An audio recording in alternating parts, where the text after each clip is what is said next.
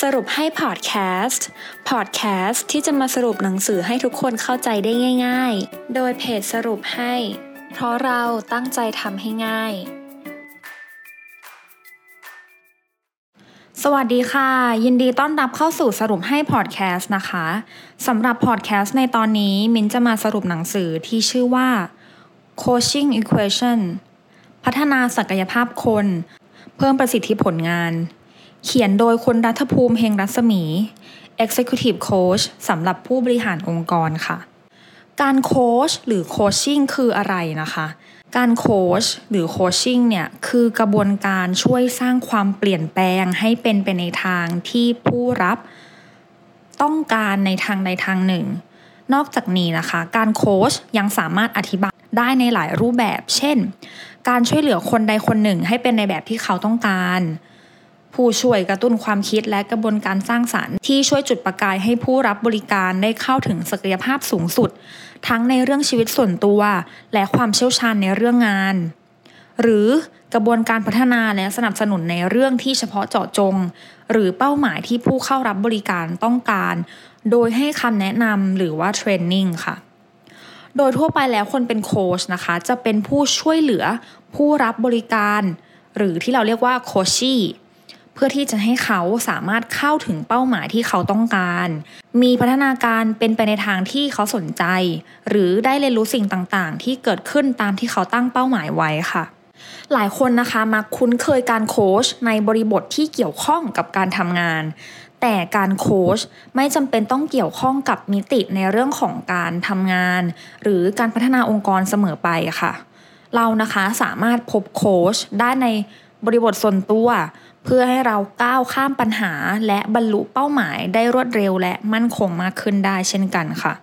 เมื่อเรารู้จักความหมายของการโคชชิ่งนะคะมินจะเล่าถึงกระบวนการที่สำคัญในการโค้ชค่ะว่าการโค้ชเนี่ยเขามีกระบวนการยังไงกันบ้างนะคะกระบวนการที่สำคัญในการโค้ชนะคะคือกระบวนการตั้งคำถามแบบโค้ชซึ่งต้องอาศัยทักษะอื่นๆร่วมด้วยเพื่อให้นำไปสู่การสร้างความตระหนักรู้ในตัวเองการสร้างแนวการลงมือทำและการตรวจสอบเป้าหมายค่ะโดยมีกระบวนการอยู่5ข้อ 1 การทำความเข้าใจเรื่องราวสิ่งแรกในกระบวนการโค้ชนะคะคือการทำความเข้าใจสิ่งที่เกิดขึ้นด้วยกระบวนการรับฟังค่ะโค้ชนะคะจะทำความเข้าใจปัญหาและเรื่องราวของผู้เข้ารับบริการเพื่อทราบถึงสิ่งที่เขาอยากได้สิ่งที่ผู้รับบริการต้องการเพื่อให้เกิดประโยชน์สูงสุดในการโค้ชค่ะซึ่งวิธีการฟังในที่นี้นะคะต้องใช้วิธีการฟังอย่างลึกซึ้งค่ะ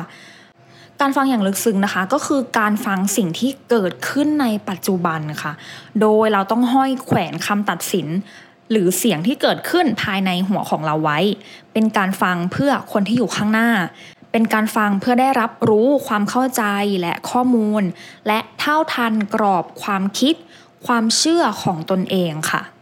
ขั้นตอนที่2ของกระบวนการโค้ชคือการค้นหาอุปสรรคและกำหนดเป้าหมายค่ะเมื่อโค้ชนะคะรู้ที่มาที่ไปแล้วกระบวนการถัดไปคือการค้นหาอุปสรรคและกำหนดเป้าหมายบางครั้งนะคะโคชชี่อาจจะไม่ได้มีอุปสรรคเราก็สามารถมากำหนดเป้าหมายหรือทิศทางที่ต้องการจะให้เขาไปให้ถึงโดยเป้าหมายที่ดีนะคะก็ควรจะเป็นเป้าหมายที่เป็นไปตาม SMART Goal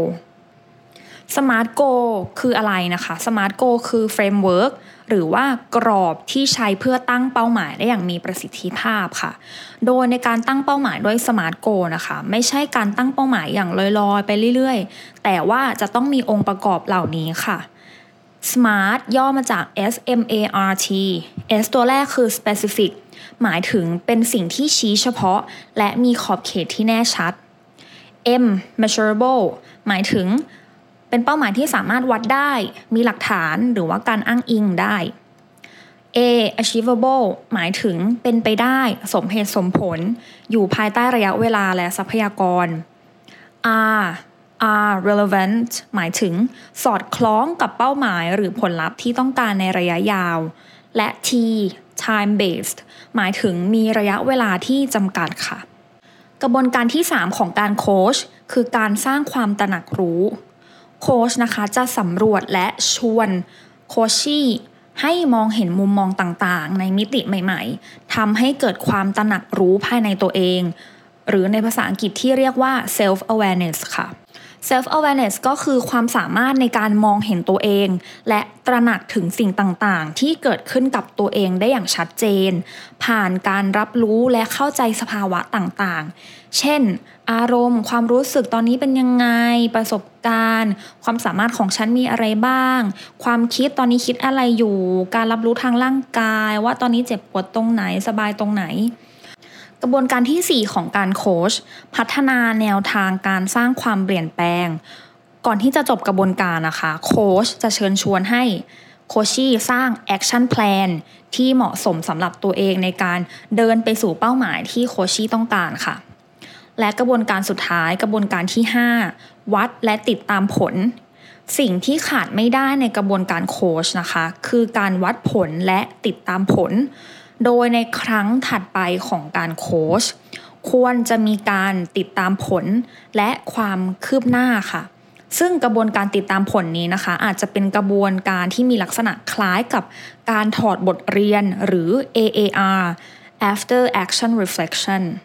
AAR นะคะคือกระบวนการที่ถูกจัดขึ้นมาเพื่อวิเคราะห์ว่ามีเหตุการณ์อะไรเกิดขึ้นบ้างทำไมมันถึงเกิดขึ้นและการพัฒนาสิ่งเหล่านั้นต่อไปในอนาคต